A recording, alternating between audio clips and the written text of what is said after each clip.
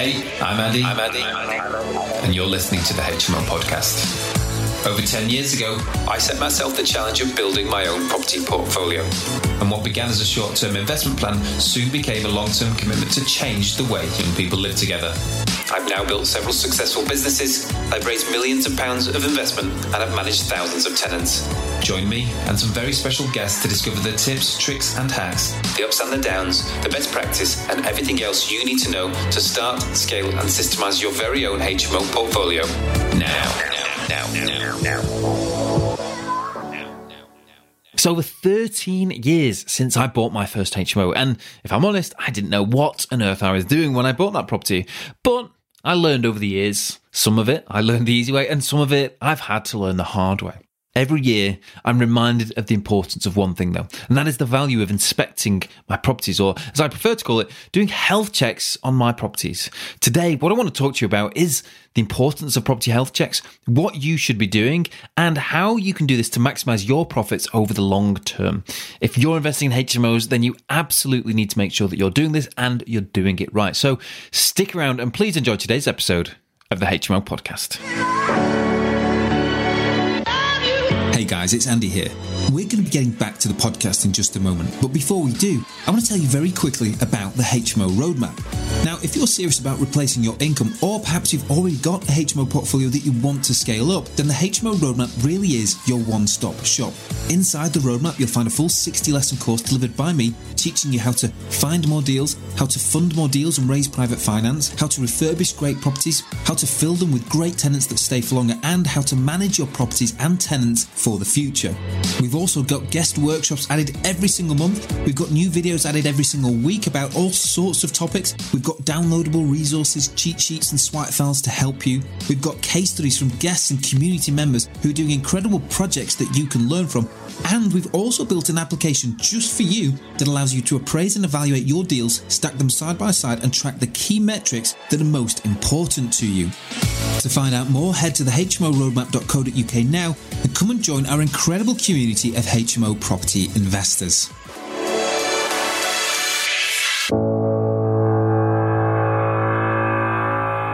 Okay, welcome back. So today we're going to talk about property health checks. That's right, I've changed the name.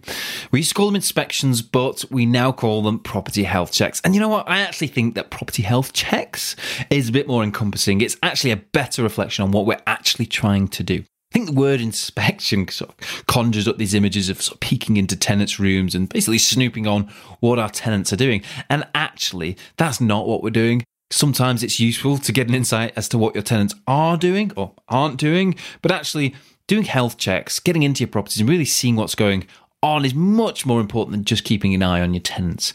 Today I want to talk to you about what property health checks are. I want to talk to you about why they're so important, and I want to talk to you about what you can actually be doing to perform health checks on your own properties. I think if you get this right, if you really get into this and get into a routine regularly checking on your properties, keeping them in good health, you'll definitely maximize what you can get out of them when it comes to profits, when it comes to making money. And let's face it, this is why we're doing this. This is one of the really important areas, because if you let this go, if your property gets unhealthy, it can start to cost you a huge amount. Now, I've got a team who look after my portfolio. I keep an eye on everything. I sort of manage and steer my team, but I do honestly get involved sometimes and get into some of the properties. I like to see what's going on. I like to feel what's going on. So I actually do still take part in the health checks in our properties because we've got a lot to do as well. And at certain times of the year, it can get quite busy. I tend to take some of the properties and some of my other team take some of the other properties. And we just make sure that we keep in a regular routine of actually getting into the properties and checking up on them. Now, what I would suggest to you is that you actually set yourself up with something like a form, an online form to do these, because there's quite a few things that you'll need to think about, and it's dead easy to get to one of your properties, see something, be distracted, or the weather's bad, or the tenants are there and they're talking to you, and actually you forget to do half of what you want to do.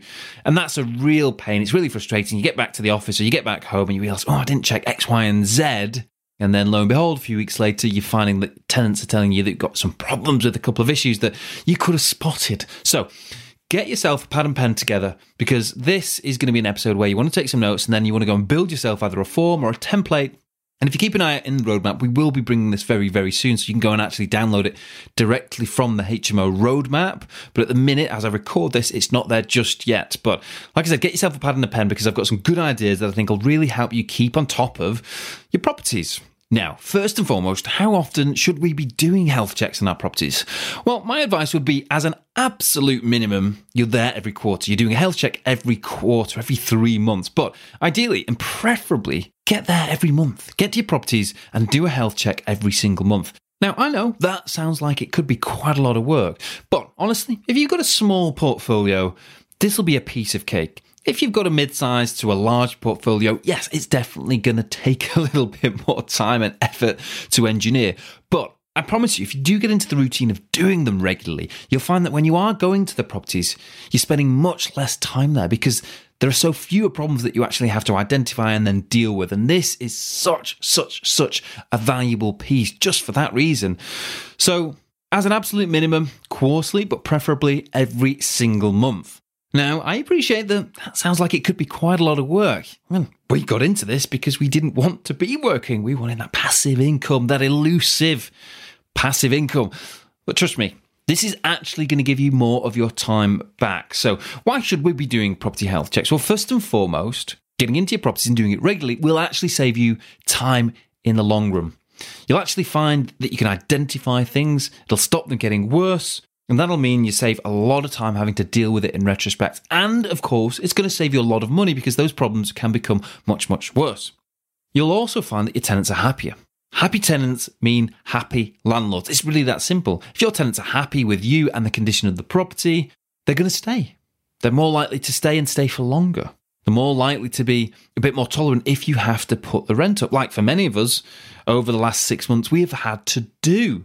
So this is another really good reason just to make sure that you are keeping your tenants really happy. You also have some obligations from a health and safety point of view. Let's be honest. Now, you can get in, you can see things before they actually could become a problem. As a quick example, how often do we see bikes being stored in the hallway, right outside the front door, right inside the front door rather? Just going in as a landlord saying, guys, look, I get it, but this can't continue.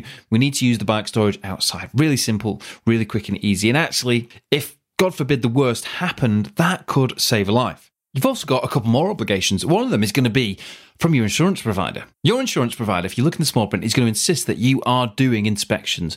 Now, it may not necessarily say that you need to do them every month, but it'll certainly say that you need to be doing inspections or property health checks. And as part of your license conditions, as part of being a property manager, if you're self-managing, then you are going to have to buy some T's and C's when it comes to actually getting in your properties and checking on the general state and condition.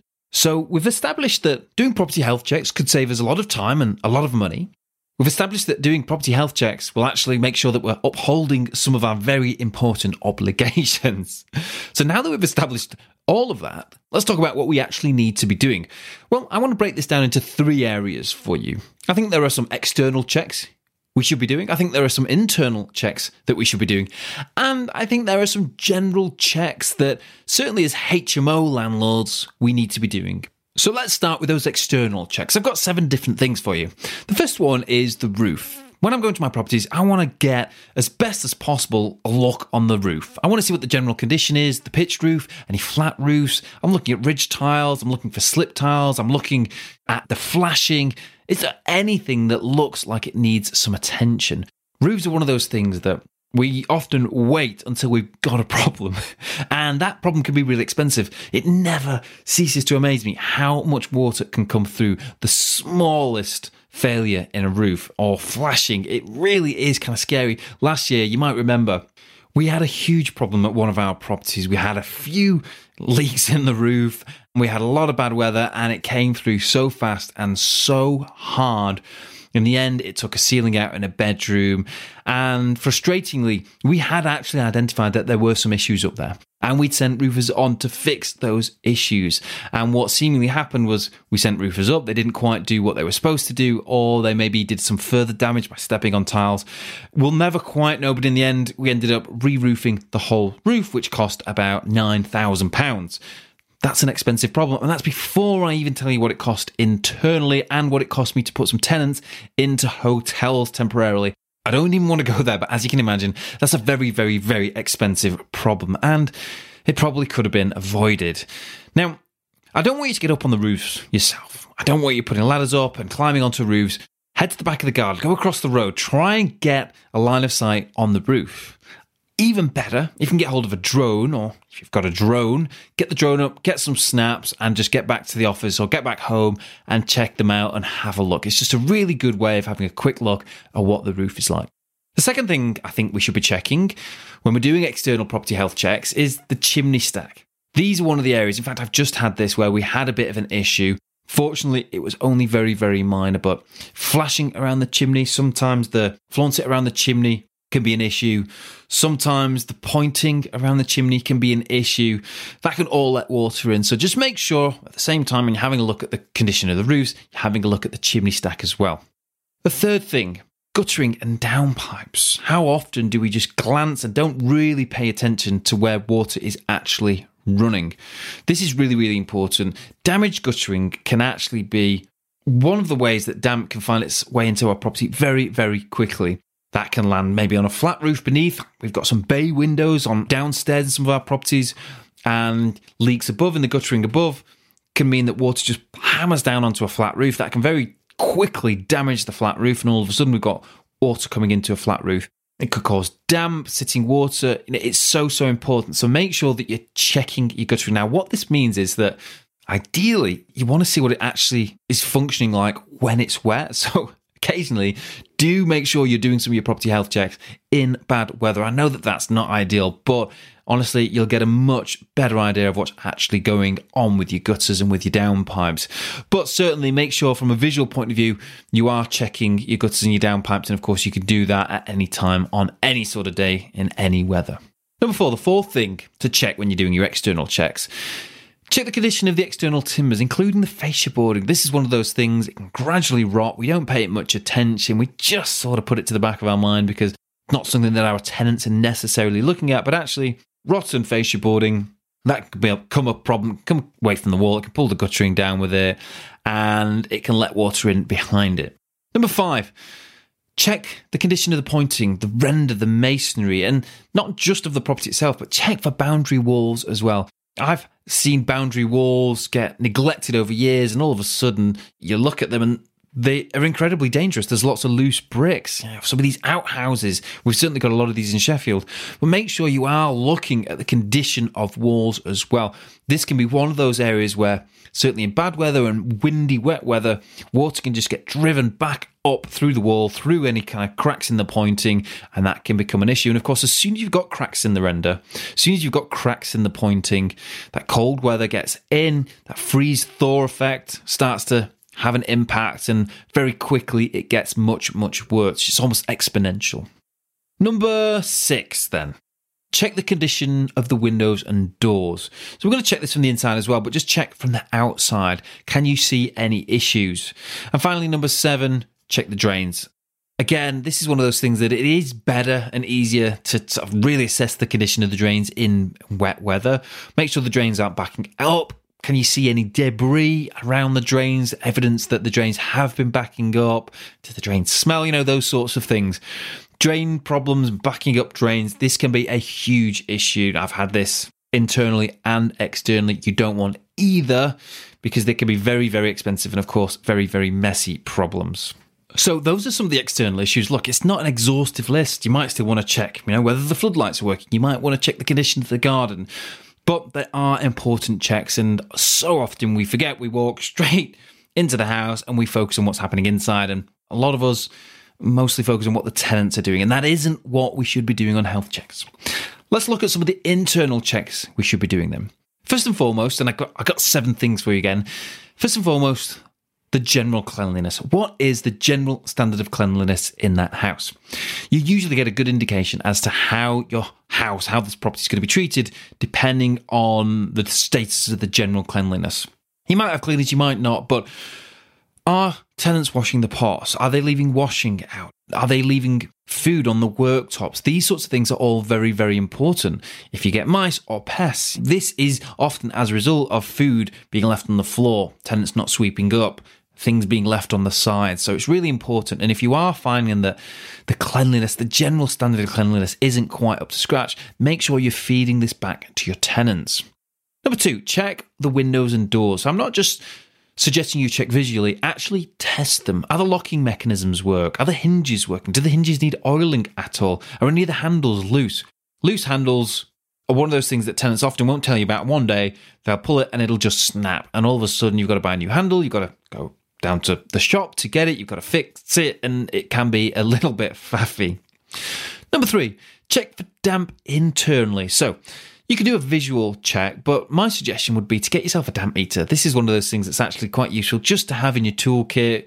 Just check the general condition of the walls. It'll give you some feedback very, very quickly, and it can be so valuable actually spotting and identifying potential damp before it really does become an issue, before it kind of gets a grip and starts to push salts through the wall, starts to push off the paint, really starts to cause damage and starts to smell. Number 4, check the sealant around the baths and the sinks and the worktop. Are there any cracks or gaps in it at all? Are there any issues, any areas where water could be escaping from? Is mould building up? Once mould starts to build up on sealants, it can be very difficult to clean it up. Again, just give that feedback to tenants if you are seeing that. Make sure they're using the right products like a Dettol bleach anti-mould spray in the bathrooms in the wet areas. Number 5, check all of the water outlets and the inlets, including the waste traps. This is so important. 99% of the time, any issues we have with water in our houses, so leaks, they will come from those sort of water inlet or outlet sources or the waste traps. Just going in and seeing what is happening can help prevent that expensive issue, that call out of hours to say the shower's flooded. And the shower has flooded, but it's because the shower's backed up because the tenants haven't bothered to clear out the waste traps. Is there a slow drip, just on the back of a tap or an isolator valve? These little things can become much more serious. Just put your hands on. Can you feel anything wet? Can you see evidence of anything dripping on the floor? These are things that can often be so small and slight, your tenants either won't see or won't bother to tell you, even if they do see them. Have that keen eye. Make sure you're looking for this sort of stuff, and I promise you'll save yourself a lot of time and a lot of pain and a lot of heartache over the long term. Number 6, check the condition of a basement if you've got it. I'm ashamed to admit this, that over the years we've had basements and we've not gone down and inspected them regularly enough, and actually we've found them underwater. We found that there's been a leak either with a stop tap. We found that the pump has stopped working. We've had it tanked and it's underwater, or it's under sort of a layer of silt. And that's a very expensive and a really, really frustrating problem. And it's actually quite a messy problem as well. So don't, even though it's not one of the spaces we like to go and check out, and often because the tenants aren't living there, we often don't feel the need, but just go down there, just do a quick visual check. Is everything okay? If it is, great. Finally, number 7, just check the condition of the furniture. What I'm usually looking for is anything that's loose, headboards that are loose, chair legs that are loose, those sorts of things. Because if they loosen, tenants often don't tell us, and then all of a sudden it breaks, it snaps, it fails, and all of a sudden we're looking at a much more expensive repair and something that's going to take much more time. Usually a quick Allen key, screwdriver, whatever it is, that'll solve any issue with a bit of loose furniture. One of the really frustrating things is when a piece of furniture becomes loose, a bolt comes away or a screw comes away, it gets lost, and then all of a sudden you actually cannot re-secure it, and you've got to buy a new piece of furniture because you just cannot find that exact piece that you need. So there we are. There are 7 internal checks that you can do. But look, just going back to that general cleanliness, I am looking at the general behaviour of tenants here as well. I am looking for those signs that tenants are looking after the property. Now, are they keeping it clean? Are they hoovering the floors? Are they wiping condensation away? Are they letting black spot mould form in their bedrooms? Those sorts of things as well under that broad umbrella of general cleanliness. Really, really important. And make sure, again, you are picking your tenants up and you are feeding back on anything that you do find.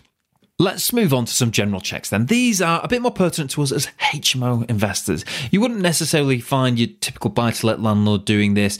You wouldn't find your typical agent checking on this sort of stuff as well then. So I've got another 7 points here for you. Here goes. Number 1, are the manager's details and the emergency details present and on the notice board? That's where we put them. That's absolutely where I would suggest you put them. It's actually part of your license condition to make sure that your manager's details are on there, but the tenants know what to do in the event of a fire, in the event of a leak, in the event of an electricity issue, in the event they can smell gas. These are really important, and it's much easier and much safer to be thinking about this before it actually happens, to make sure your tenants actually know. On several occasions, our tenants have had a gas leak and they've had to call Transco. Without us putting that information on the board and giving them Transco's number, they wouldn't necessarily have known what to do. It's really, really important. Number 2, quick check of the fire detection system and the emergency light. So every single month we go in and we're actually doing a test on the fire detection system. We're recording that. So our form actually doubles up as a logbook. And we're actually doing a visual inspection on any emergency lights as well. Is that little green light on? Can we see that that emergency light is in working order? If so, great. Number 3, fire blankets. Is the fire blanket present in the kitchen and where it should be? Not sure why, but tenants seem to have a bit of a thing for moving fire blankets just sort of out of sight. Often we go, can't see it, and then lo and behold, they end up shoved to the back of the cupboard. And the problem with that is when someone needs it, they have no idea where it is. So just a quick check. Is it present? If it isn't, make sure it's there. If it's gone missing, just make sure you get another one back and put it exactly where it needs to be. Number 4, what I mentioned earlier, but is the fire escape clear? This is really, really important. And you do have an obligation, when you're doing your health checks, to make sure from a health and safety and from a fire safety point of view, you're covering bases. This is one of the things that tenants often disregard. They leave recycling in the hallways, don't they? They leave bicycles in the hallway. They leave suitcases and luggage in the hallways. It's really important that you feed this back and get it moved. It's really important that those fire escape routes do stay clear. Number 5, do a visual pat inspection and electrical sort of safety test. So what I'm saying here is you don't necessarily need to go in and do pat tests, but do a visual inspection of your portable appliance tests. Do things like the microwave. Does it look okay? Does you have the wiring at the back, that any lamps that you've got or lights that you've provided, these things that plug in, do they all look okay? What about your sockets and your switches? Do they all look okay? Have any cracked? Have any come away from the wall or any not working? These things, again, really, really important. The ICRs, we obviously don't have to do other than once every 5 years. But if you read your T's and C's and if you really read into the legislation, you should be doing these sorts of checks every time new tenants move in. So it is important. Don't ignore this stuff. It doesn't take long to do. And actually, if you find an issue, give it to your electrician straight away or sort of remove the appliance and just replace it. Number 6, is there a carbon monoxide detector present? Similar to the fire blankets, it's one of those things that we often find tenants like pull off the wall and just move somewhere else. I don't know why. Maybe it's sometimes when the batteries are low and it starts to beep and they sort of hide it in a cupboard. Just make sure that when you're going, you're checking that it's there, that it's present, and that it is working, more important than anything else. If it isn't, and we actually have this as a mandatory piece on our health check form, if there isn't one present, it says no, but I will find and replace one within 24 hours. So within 24 hours, we're getting another one up in that house. And finally, number 7. Check your boiler pressure. This is one of those things that our tenants will so rarely do. Most of them just won't have a clue because of the nature of our tenants. They tend to be quite young, quite inexperienced, haven't spent that much time living in a house. They just don't know to check the boiler pressure. Check it. Is it okay? Does it need topping up? If it needs topping up, make sure you do. We actually, again, make this a mandatory form. If the boiler pressure is low, it says low, but I've topped it up. And I ask my team to make sure that they do that. I would say that we're probably topping the boiler pressure up in about 25% of our properties, just sort of before we go into winter. So it's really important. And it can be a really expensive mistake not to do this. It can be, first of all, your heating won't work if the boiler pressure is too low. But secondly, it can be really, really damaging to your boiler. And that could be a very, very expensive mistake. And no one wants to call that, particularly when you have that cold snap when you just can't get hold of any gas engineers because they're so busy at call out. So there we go. 7 health checks to do externally, 7 health checks to do internally, and 7 general health checks to do because you're a HMO landlord. Look, like I said, this isn't an exhaustive list. There are more things that you should consider, but that's a good sort of framework. That's a good skeleton of what you should be doing.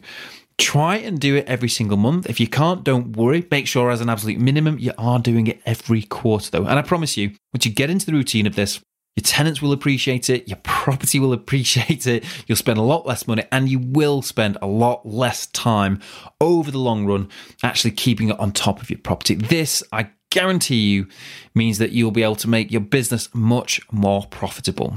That's it for today's episode, guys. Thank you so much for tuning in. Like I said, don't forget that we are going to turn this into a downloadable resource, so keep an eye out for the HMO roadmap soon. We will be bringing it to the roadmap so you can actually go and download a template that you can actually just use in your own business. But of course, if you want everything else that the roadmap has got to offer to help you scale up your property business, head on over there now, get yourself signed up as a member and enjoy all the benefits we've got, including the dozens of fantastic case studies, the deal stacker, we've got all the incredible videos and lessons for you to learn, and we've got so much more. Don't forget that I'm on hand over in the HMO community, so if you've got any questions about today's episode, come on over. Ask them. It's a great place to find guidance and support, not just from me, but from our 5,000 plus community members now. And of course, guys, before you dash off, please, if you've got 30 seconds to leave a really quick review of the show, please do. It means so much. I know I ask you every single week, but it really does helps us continue to bring great guests onto the show, and it helps continue to spread the message about what we're doing in the HMO industry and shine a light on the great things that you in our community are doing. That's it, guys. Thank you so much for tuning in. And don't forget that I'll be right back here in the very same place next week. So please join me then for another installment of the HMO podcast.